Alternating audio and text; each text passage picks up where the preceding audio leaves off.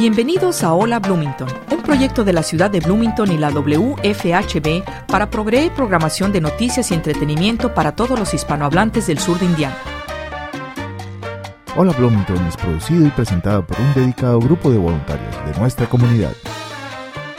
Welcome to Hola Bloomington, a project of the City of Bloomington and WFHB Community Radio to provide news and entertainment programming to the Spanish-speaking members of Southern Indiana. Hola Bloomington is brought to you by a dedicated group of community volunteers.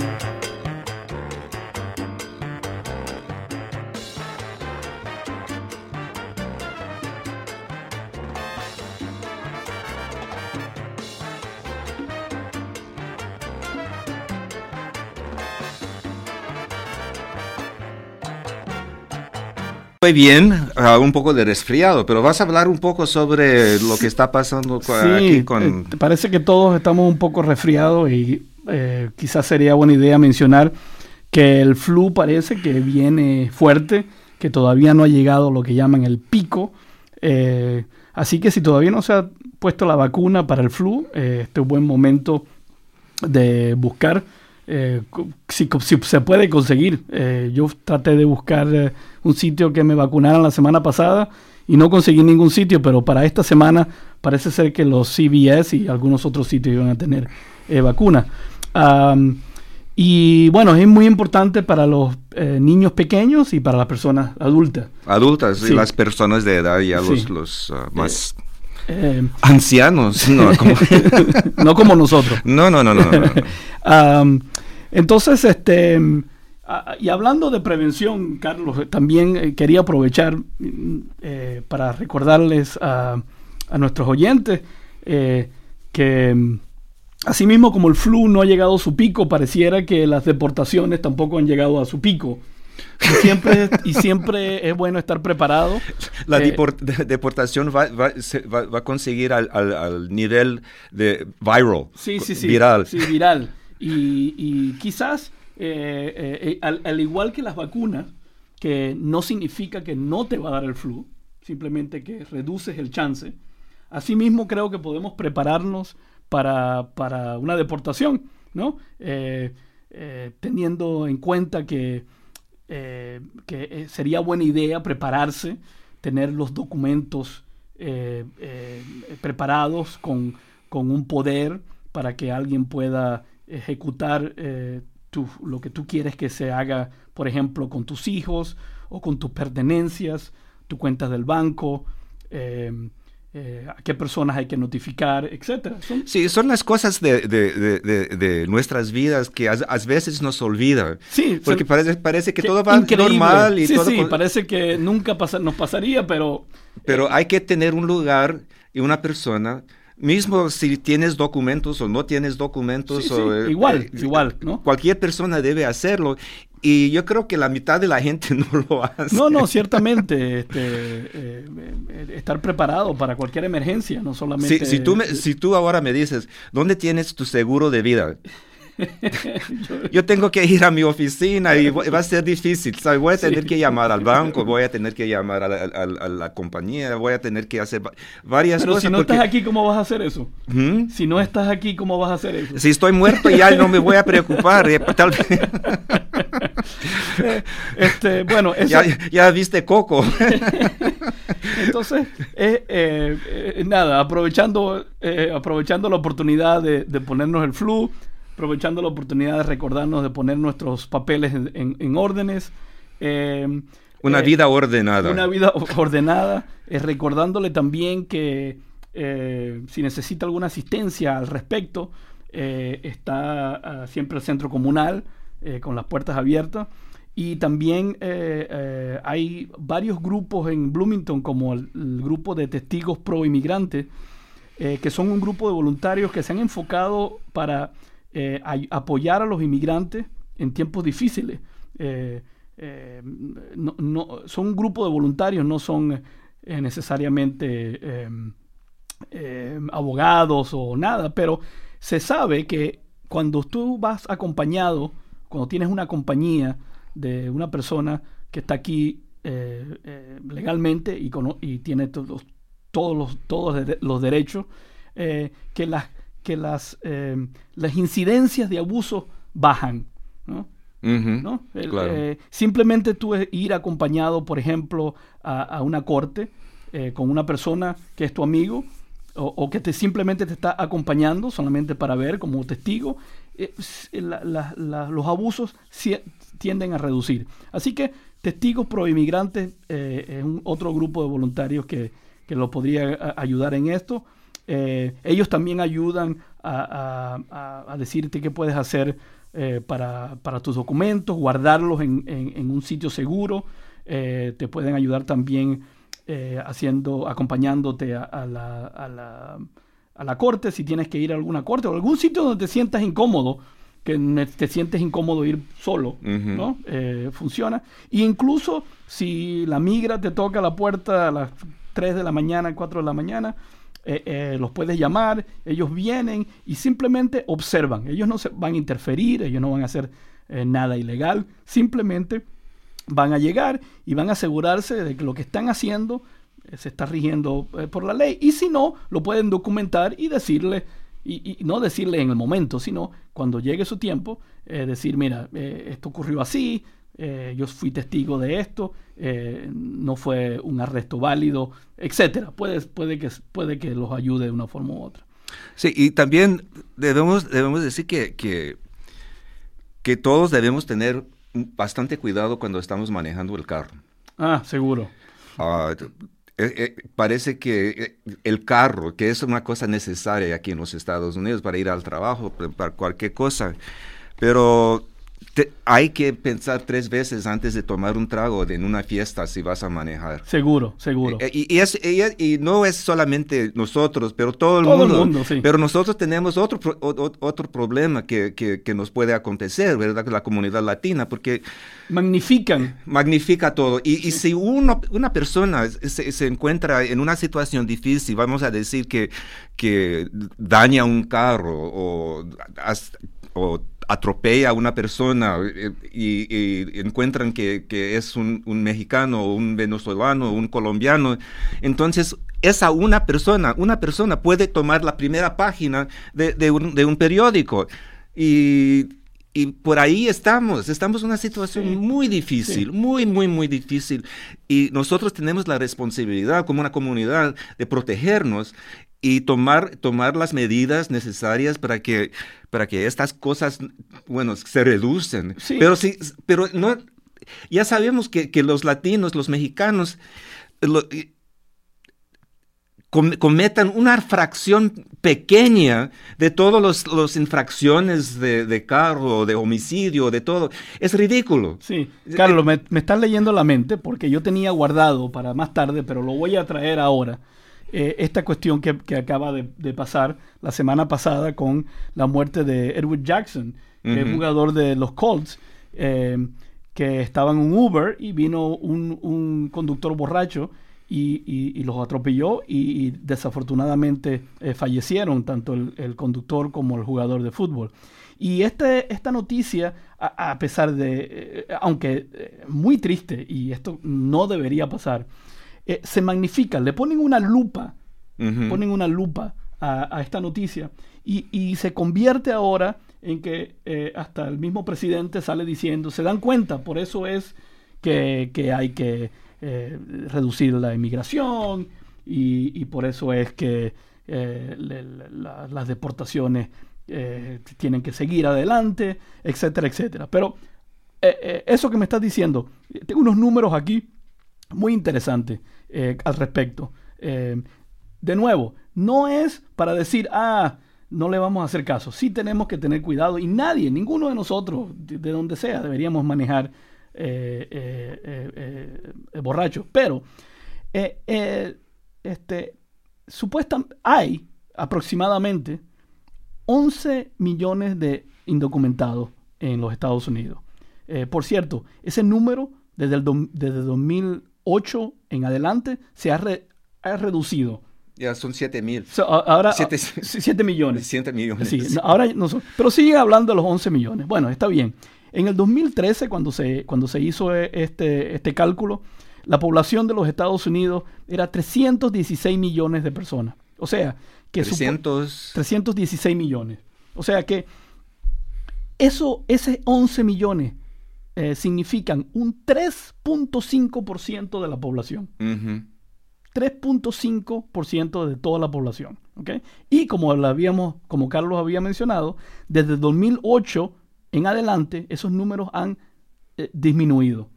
Hay menos. Ahora, de ese número, de ese 3.5%, ¿okay? Los que representan las cárceles en los estados, en todos los Estados Unidos, es menos de 4%. 4%. ¿Ok? Entonces, ¿de dónde sale esta histeria? ¿De dónde sale este problema que supuestamente se ha creado de inmigración y de que hay deportaciones? ¿No? ¿De dónde viene? Bueno, como historiador, te puedo decir que siempre ha existido una sombra en nuestra cultura aquí en los Estados Unidos, que es la sombra del sistema de racismo y del sistema de trabajo. Porque mismo hemos tenido la esclavitud con los negros, con los afroamericanos, pero al inicio, antes de venir los negros, había los blancos, que eran no eran esclavos, indentured workers, que estaban de contrato, sí. Y los trajeron de Inglaterra, eran escoceses que en Inglaterra abusaron y usaban como esclavos. Los escoceses eran realmente tratados como mexicanos sí. en Inglaterra. Y luego se lo trajeron acá. Ellos escoceses se trajeron para los Estados Unidos, en South Carolina, North Carolina, Alabama, Appalachia. Se encuentra todavía descendientes de esa primera grupo de trabajadores laborales que fueron tratados como de una manera inhumana. Okay. Lo llamaban de basura. ¿Sí? La palabra que usaban para esos blancos pobres era basura. De modo que la cultura tiene esa sombra de clase que no se hable, porque no se puede hablar de clase en los Estados Unidos, porque somos una democracia en que todo el mundo está en la clase media y no tenemos clases, divisiones. Pero desde el inicio había esta sombra que viene con la cultura inglesa de Europa, de tener grupos bien segregados, bien separados. Y es interesante porque ahora nos estamos dando un poco más, prestando más atención al problema de la pobreza blanca. Ah, sí. Si los blancos no se pueden cuidar, ¿cómo van a cuidar de nosotros? Si han tratado a ellos mismos, vamos a hablar de raza. Sí.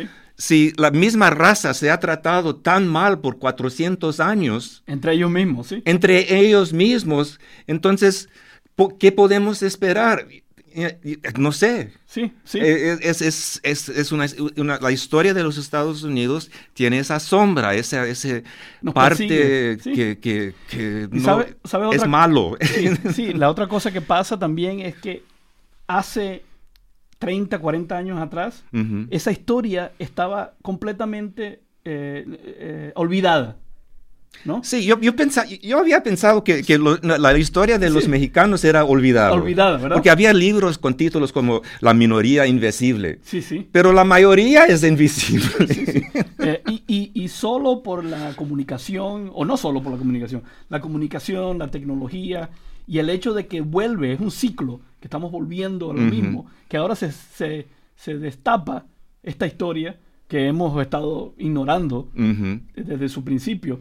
Y lo mismo pasó con las religiones, las diferentes religiones que supuestamente vinieron a buscar alivio aquí, a que no lo persiguieran.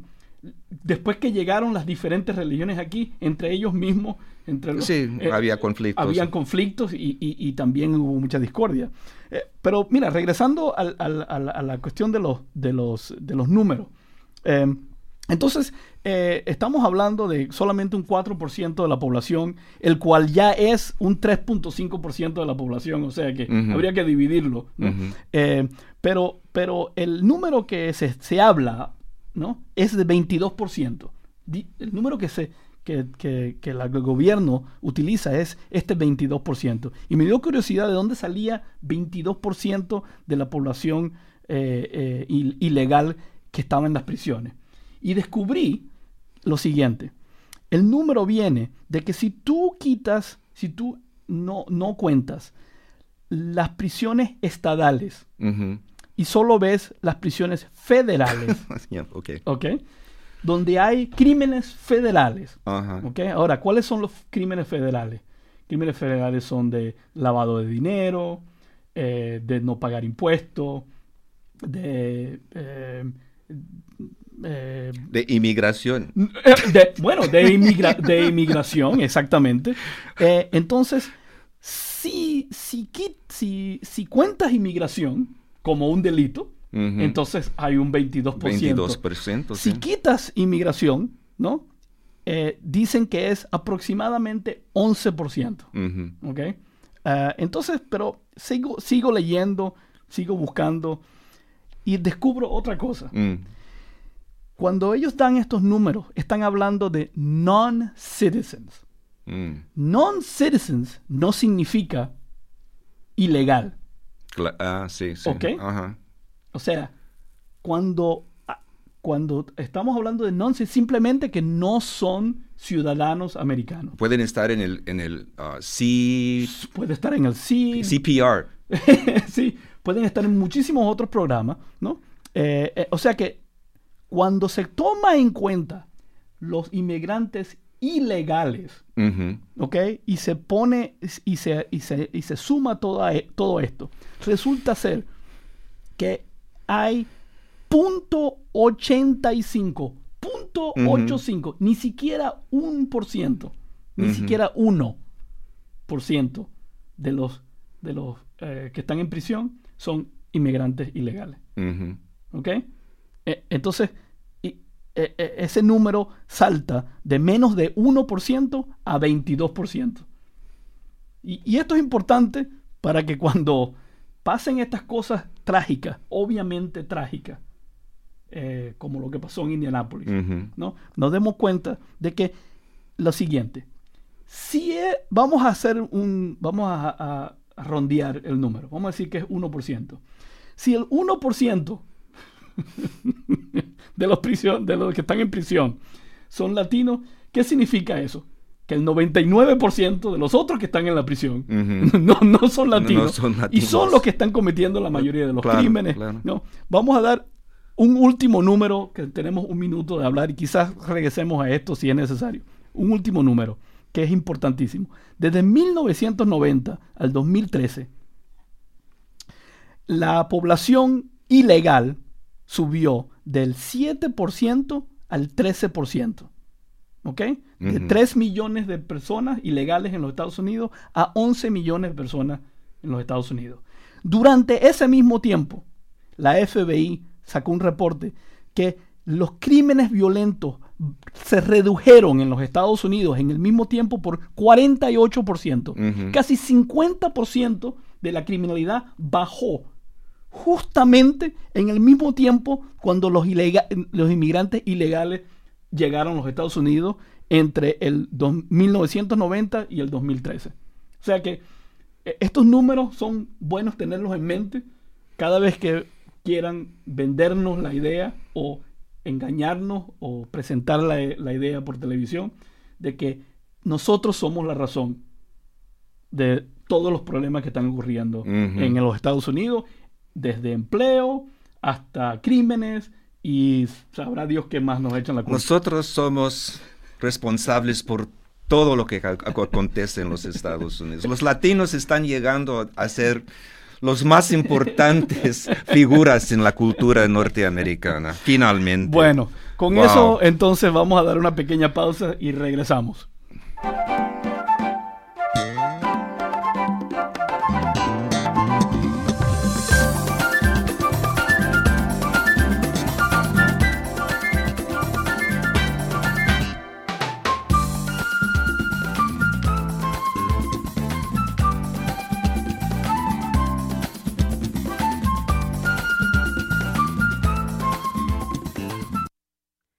Support for WFHB comes from Limestone Post, an online culture and lifestyle magazine for Bloomington and beyond. Explore articles, photo essays, and videos on the arts, outdoors, local history, community events, and all the topics that makes Bloomington such a great place to live. Limestone Post, writers with a voice, photographers with a vision. Online at limestonepostmagazine.com.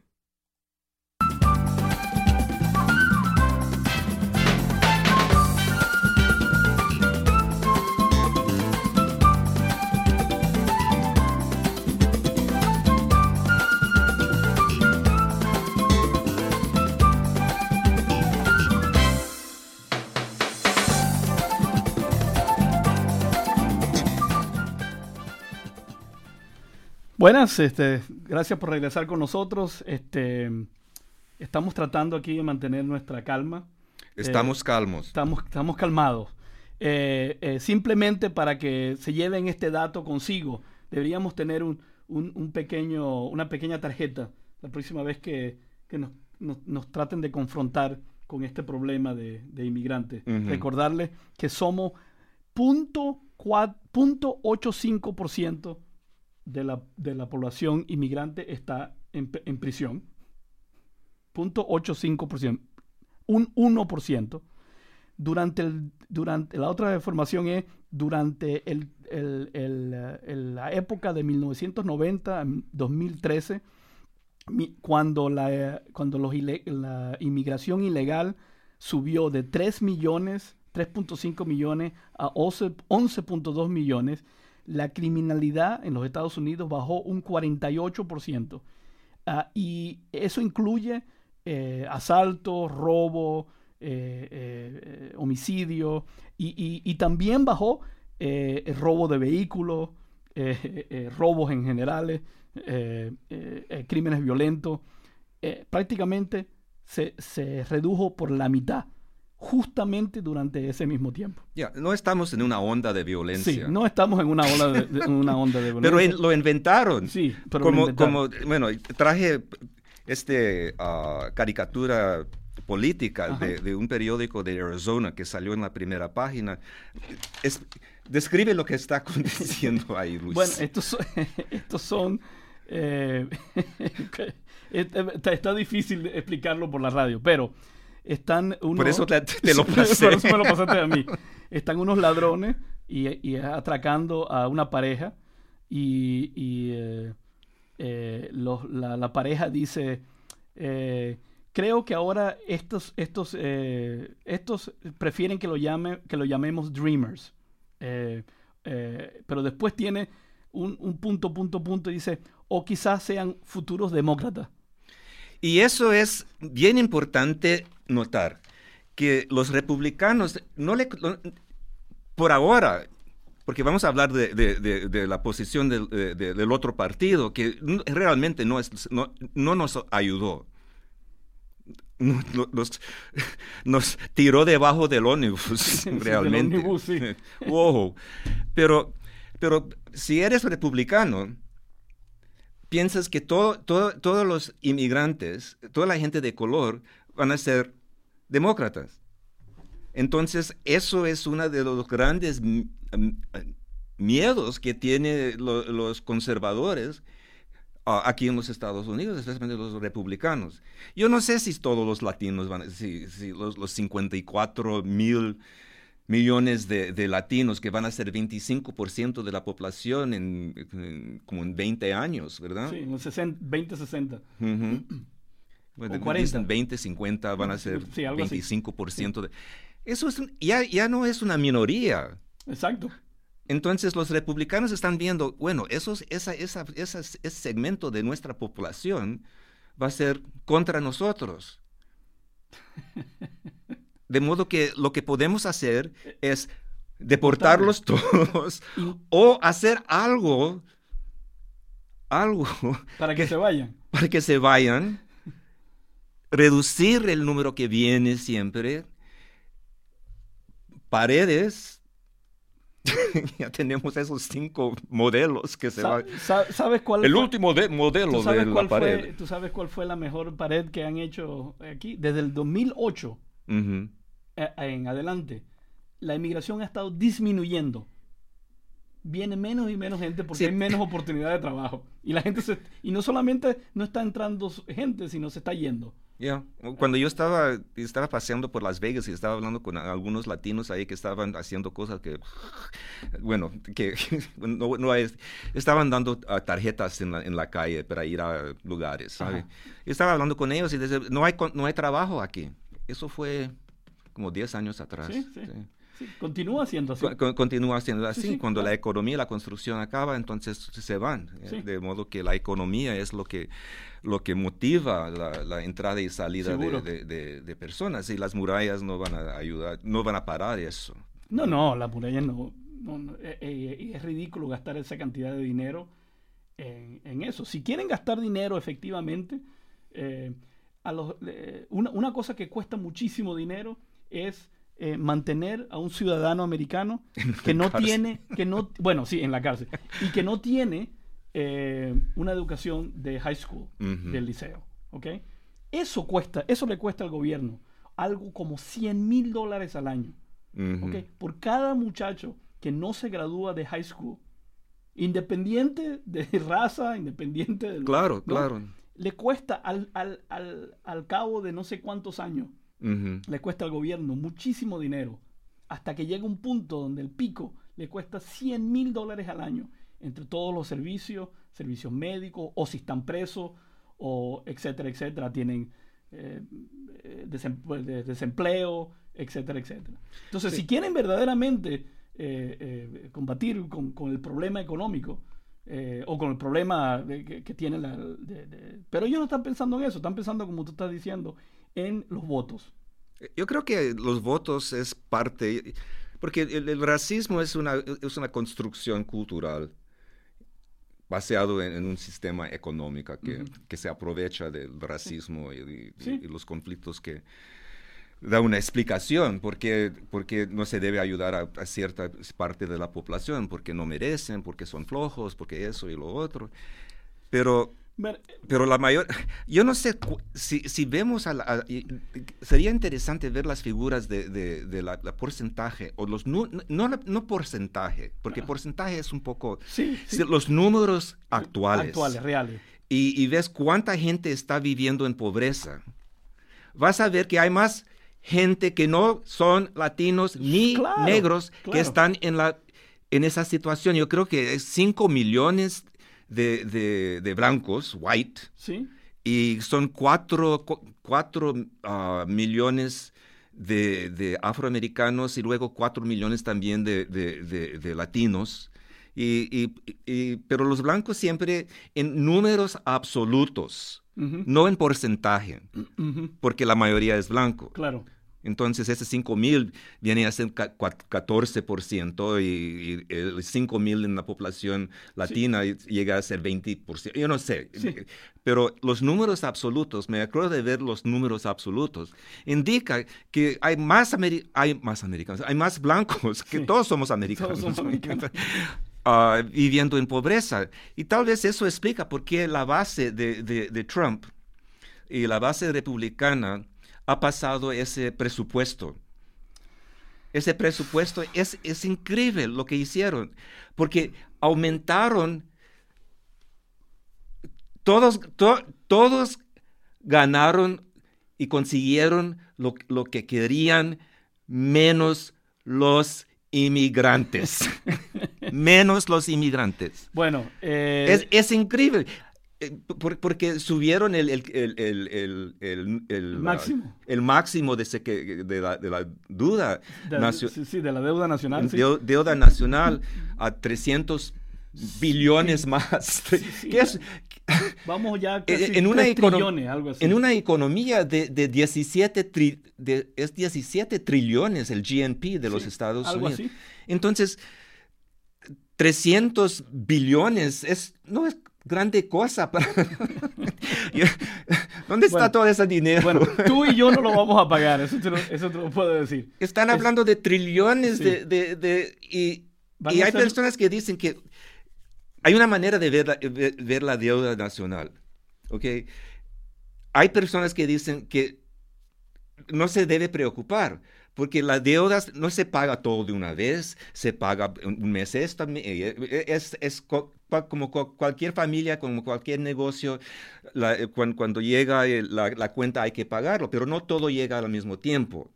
Entonces, la cuenta nacional realmente representa una obligación de participar en la economía global. Entonces, yo no sé lo que va a pasar con el stock market ahora, porque debe subir, debe quedar más estable ahora, porque los Estados Unidos están diciendo, bueno, vamos a continuar tomando empréstamos de China y de no sé de dónde, y vamos a seguir jugando el juego. Entonces, los militares ganaron. El presupuesto no es tan radical. La división entre gastos domésticos y gastos militares no es tan diferente del presupuesto de Obama. Obama, sí. Lo que pasa es que hay indicaciones que hay más dinero para programas sociales. Sí. Bueno, pero no para los inmigrantes. Hablando de inmigrantes, sacaron a DACA.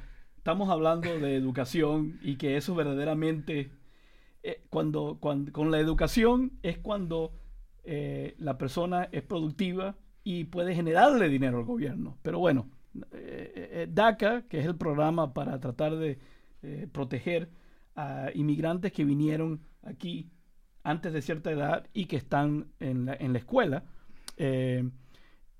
ahora viene marzo 5. Es el día clave, donde se tiene que decidir, bueno, no se tiene que decidir en marzo 5, se puede decidir ahora, pero no creo que bueno, el Congreso... el 5 de marzo pueden decir, vamos a prolongarlo hasta el 5 de abril. Eso podría ser. La otra cosa, el Estado, como está DACA ahora mismo, es bien interesante, porque primero hay una demanda, hay un bloqueo de la Corte Federal ahora mismo con respecto a esa decisión, ¿no? Porque hay que recordar que esto fue un problema que se creó. Esto no era un problema, DACA no era problema. Es un problema que se creó con la presidencia de Trump y que lo quería eliminar y que tenían hasta el 5 de marzo para decidir qué se iba a hacer con DACA. Pero eso originalmente no fue un problema. Entonces un juez bloqueó el estatuto y dijo que no era constitucional. Por supuesto, la Casa Blanca está tratando de contrarrestar eso. Solamente con eso no se sabe cómo va a terminar esto. La otra cosa es que el mismo Trump ha dicho que, bueno, si no se llega a un acuerdo, pues quizás se puede extender. Pero ya sabemos que no se puede creer nada que salga de ahí. Bueno, hay varias maneras que va a terminar esta historia de DACA y de la inmigración, y parece que realmente después de que los demócratas ganaron lo que querían en la área doméstica, vamos a decir que el safety net, la red de seguridad que realmente... Los votantes. Es importante. Los votantes. Es muy importante para todo el mundo. Y yo estoy de acuerdo que sí, es bueno que ganaron esos recursos para mantener la red social. Pero al mismo tiempo perdieron el poder que tenían para defender a DACA y la reforma inmigratoria. De modo que perdieron mucho, perdieron mucho, y vamos a ver, con esa pérdida, y el debate en Congreso va a ir y conseguir, vamos a ir hasta el 5 de marzo, y lo que yo espero es que el 5 de marzo Trump, el mismo presidente, va a declarar un programa diciendo que los 1.800.000 personas que están aquí pues, se pueden quedar aquí por 7 años y vamos a ver lo que pasa. Lo resto va a ser un desastre en términos de restricciones en la inmigración. Vamos a ver leyes severas, muy severas y restricciones que va a cortar la posibilidad de familias de reunir, y va a ser, va a ser todas las cosas que no queremos, pero se va a preservar tal vez los que están aquí que se pueden probar que no tienen, que no son de la Mara M13 o alguna cosa así. Carlos, me parece muy optimista eso que estás diciendo. De verdad, me parece muy optimista. Bueno, para mí es una tragedia. Sí, pero claro, yo lo que creo que va a pasar es que Trump va a decir, ok, vamos a proteger el 1.8 millones, pero quiero mi pared. Oh, no, la pared viene. Ay, ya con Gutiérrez, el líder del Congreso de los Latinos, dijo, dele su pared. Queremos protección para DACA y para los Dreamers. Eso es, ya, si quieren hacerlo, háganlo. Pero, por favor, proteja a nosotros aquí que queremos ser ciudadanos, estamos trabajando, hemos estado aquí por 30 años y no debemos vivir en una situación de miedo por toda nuestra vida. Pero la pared, ya sabemos que es un desastre, que es un ridículo, porque no va a parar a nada.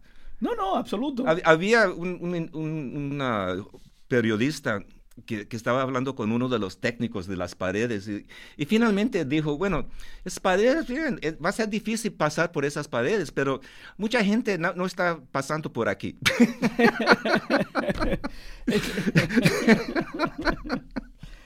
No hemos visto nadie pasar. No hemos visto nadie pasando por aquí. Me hace recordar un poco, ¿has visto el clip en YouTube de Cantinflas pasando por la frontera? No, tienes que buscarlo. Se los recomiendo a los radioyentes. Busquen Cantinflas cruzando la frontera con los Estados Unidos. Uh-huh. Porque es exactamente así. Es un desierto, ¿verdad? Uh-huh. Y en el desierto hay una puerta. Y en la puerta está un oficial de inmigración. Uh-huh. Y él viene a cruzar la frontera y tiene que cruzar por esa puerta. Está todo, el resto del desierto está completamente... Puede poner una puerta en una camioneta. Sí, y luego andar por toda la frontera. Exactamente. Es una cosa totalmente... no, la pared a mí ya no me interesa. Si lo quieren hacer, bueno, están haciendo tantas cosas que realmente... están destruyendo nuestro país, la pared, sí. No sé. Pero son 20 billones de dólares más para hacer pared. Pero si estamos hablando de trillones. Sí, el dinero parece que lo que hicieron es, hay dinero para hacer todo lo que queremos hacer. Y quiero hacer una pared. Una muralla grande, enorme. Sí, okay. Pero Carlos, ¿quién va a pagar por esto? Al final, los impuestos de los ciudadanos. No alcanzan los impuestos de los ciudadanos. Acaban de reducir los impuestos por $1 trillón. No, porque hemos levantado el límite de dinero que podemos tomar de empréstamos, de modo que tenemos otros 300 billones para gastar en cosas como murallas y yo no sé qué más.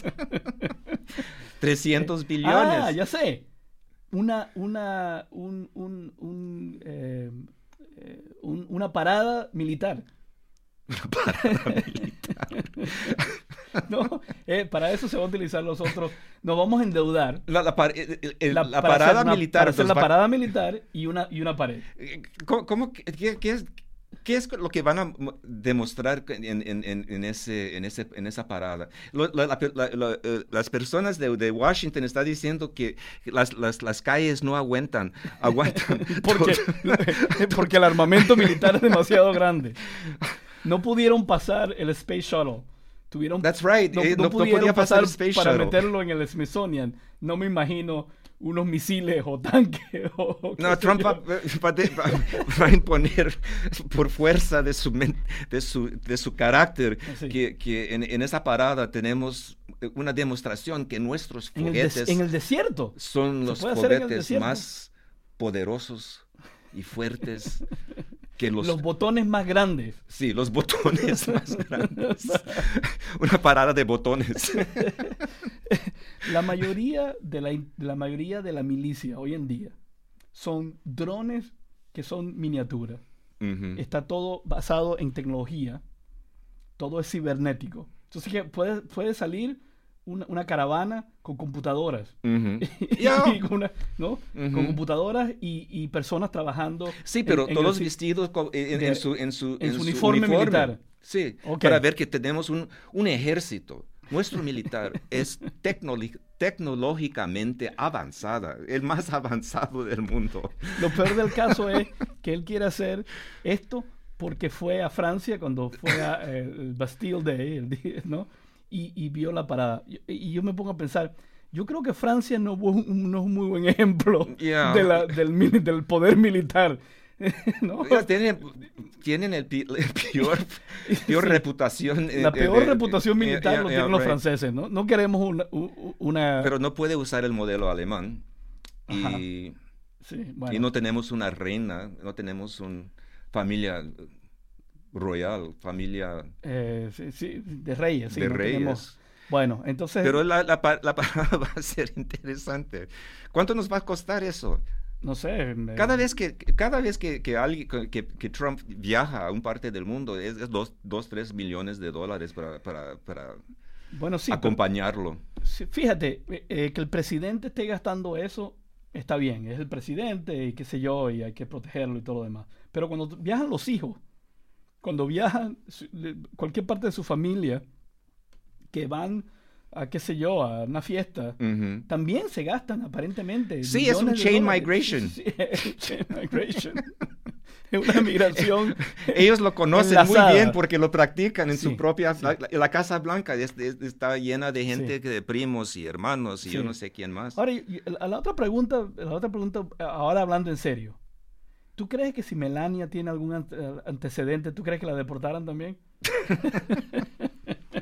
Yo no sé, pero realmente lo que está pasando ahora me deja bastante deprimido, porque si ponemos toda nuestra esperanza en personas como Schumer o Pelosi y los otros demócratas que están por ahí, realmente ya se pusieron en una situación tan frágil que realmente Trump va a decidir las medidas que se va a tomar en la inmigración. Porque la voz de los demócratas ya Pelosi puede hablar por 8 horas. 8 horas. Y pueden hablar por una semana. Hablar, pero cuando viene a la negociación no tienen nada. No tienen la fuerza, no pueden. Si fue un juego de casino, no tienen chips. Sí, no tienen. No tienen nada con que manejar en la negociación. No, la negociación ya. Porque la sacaron. La negociación está en las manos de la parte de la población, yo creo, más reaccionaria y más racista. Y vamos a ver cómo sale eso, pero tal vez...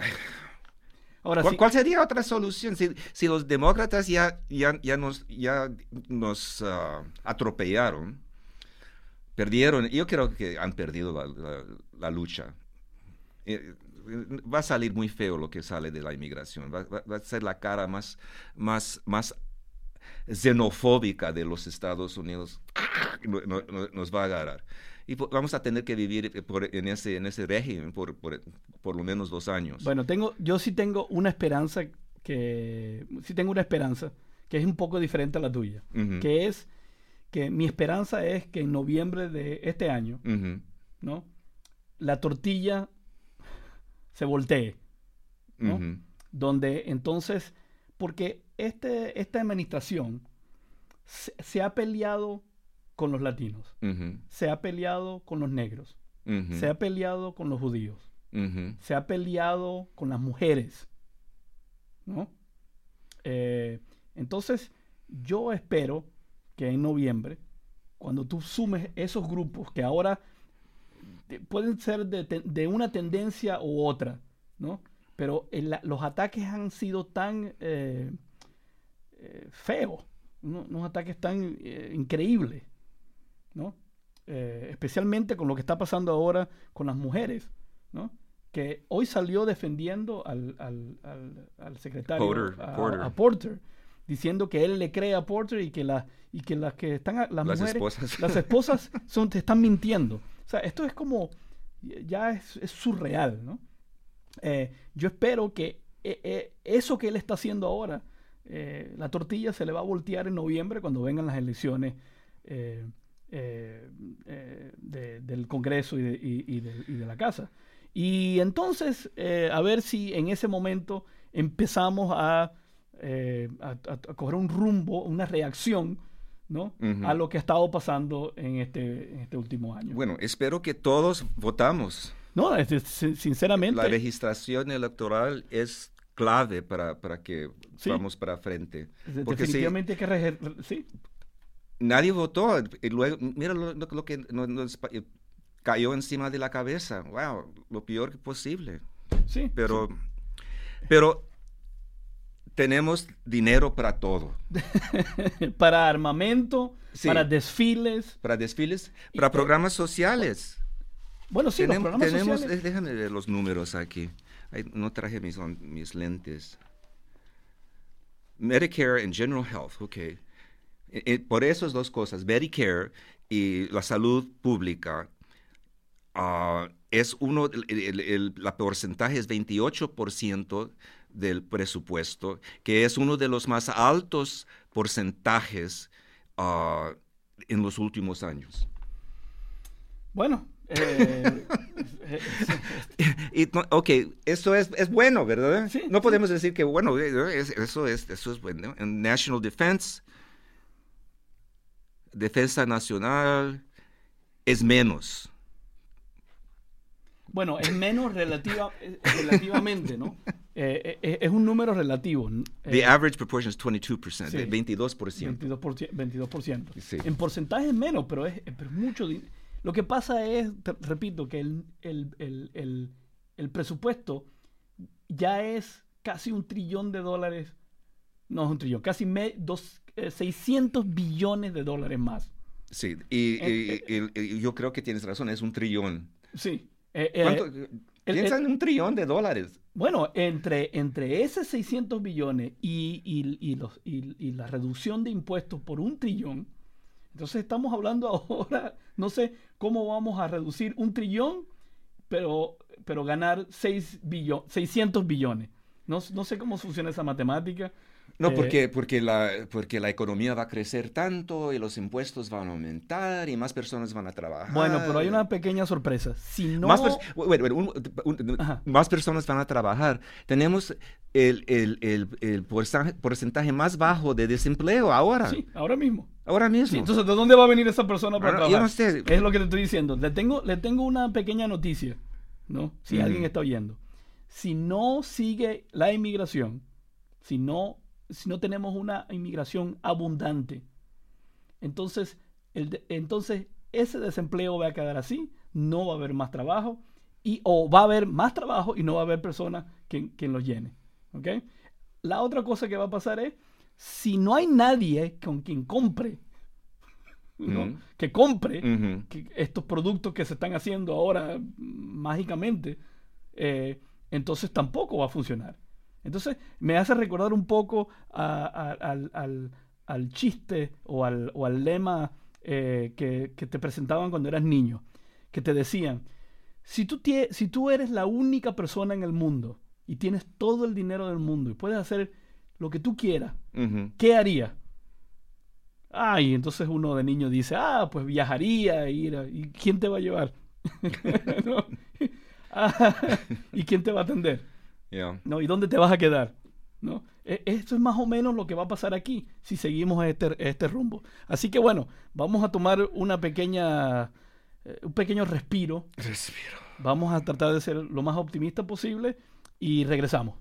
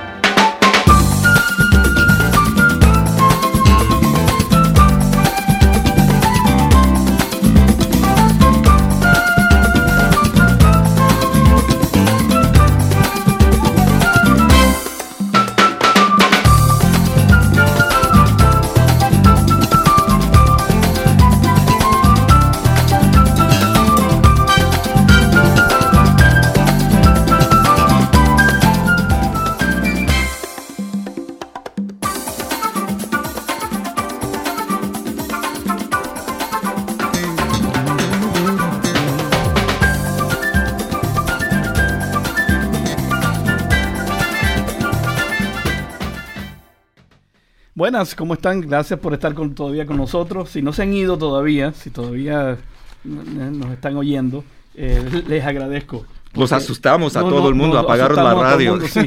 Todo el mundo salió corriendo. Vamos para México. Vicente nos espera. Hoy tenemos a dos invitados especiales, a Ricardo Bello y Julián Carrillo, que nos van a hablar un poco del Carnaval de Barranquilla, que van a hacer ellos en Serendipity mañana a las 9 p.m. Y bueno, quiero que nos digan un poco primero del evento y segundo, ¿por qué están haciendo esto? Bueno, pues muy buenas noches. Mañana de 9 a 2 de la mañana vamos a estar celebrando el Carnaval de Barranquilla, Colombia. Vamos a cobrar $5 y de esos $5, $4 se van para una fundación, una iniciativa que se llama De Pueblo a Pueblo, que está beneficiando a Puerto Rico, las Islas Vírgenes de Estados Unidos y México en diferentes formas. Entonces es una oportunidad para que se congregue la comunidad latina y también beneficiar a estos pueblos. Ah, qué bien. Y habíamos hablado del nuevo presupuesto. Hay 90 billones para ayuda para los desastres naturales que acontecieron el año pasado. Sí, pero se van ¿Cuántos de esos billones van para Puerto Rico? Eso sería interesante saber. Porque vamos a ver. Eso cubre Florida, Texas, la Isla Virgen. Ajá. Y Puerto Rico. Así que vamos a ver qué hacen con eso. Cuéntanos, Ricardo, me llamó la atención que van a hacer. ¿Qué platillo van a hacer? Empanadas colombianas. Vamos a hacer empanadas colombianas. Entonces, pues claro, parte de la idea de la iniciativa en general de Pueblo a Pueblo es mostrar la solidaridad de los latinos con los latinos, ¿cierto? Y queríamos aprovechar la temática del carnaval primero, porque pues en este momento, este fin de semana, en muchas partes de América Latina está la gente celebrando, ¿cierto? Sábado yo voy al Brasil. Ah, bueno, sí. Mire, entonces en Río de Janeiro, en Salvador, en Oruro, en Bolivia, en Barranquilla, en Veracruz, en México. La gran tradición que tenemos en América Latina. Barranquilla debe tener un carnaval muy agradable, porque no es una ciudad como Sao Paulo o como Río. Es una ciudad más o menos tamaño medio, ¿no? Tiene varios coloniales donde hay carnavales locales de la calle todavía, o es diferente. De hecho, se ha vuelto un carnaval grande, pues obviamente no del mismo tamaño de Río. Su propio pero claro, Barranquilla es una ciudad de 1,5 millones de personas, entonces es un tamaño bastante grande en cuanto al carnaval, es una de las fiestas más importantes de Colombia, y en vez del zambódromo tenemos el cumbiódromo, porque en Colombia es la cumbiódromo. Entonces, los que vayan mañana van a ver. Vamos a tener reina del carnaval y vamos a tener a Julián aquí como el rey Momo. Y vamos a tener la lectura del bando, en el cual el rey y la reina le van a declarar a todo Bloomington que es hora de pasarla bien, de celebrar la vida y de aportar nuestro granito de arena para que Puerto Rico y México se vayan recuperando también. Sí, qué bien. ¿Ya tienen la reina escogida o la van a elegir esa misma noche? No, la reina también ya está escogida, también una estudiante colombiana de Asuntos Públicos y el rey Momo Julián. ¿Cómo te vas a vestir como rey Momo? Bueno, pues... ¿Te vas a hacer gordo? Sí, bueno, ya estoy un poquito, ¿no? Pero, tenemos una capa que me van a prestar, una camisa así colorida y un chaleco, creo que un sombrero con, plumas. Ya vamos a tener, aparte del rey y la reina, que son pues muy tradicionales, también personajes tradicionales del carnaval, como las marimondas. Los colombianos que nos estén escuchando saben a qué me refiero, pero básicamente son como actores disfrazados, muy coloridos, y son muy tradicionales también. Bueno, y hay escuelas de cumbia para el carnaval. No creo que las haya acá, pero mañana la podemos montar ahí en plena fiesta. Va a ser muy divertido y de verdad esperamos que se llene. Vamos a estar dando máscaras y otras cosas para animar a la gente. Y vamos a tocar todo tipo de música, ¿no? Maravilloso. Y principalmente, verdaderamente, es un acto para recoger fondos para De Pueblo a Pueblo, que está muy interesado en ayudar directamente a los más perjudiciados por damnificados, por las los huracanes y los terremotos que ocurrieron en este último año. Sí, también las empanadas que están quedando muy ricas van a ser para recolectar fondos para ILIASA, que es una asociación de estudiantes de la Universidad Latinos y Iberoamericanos.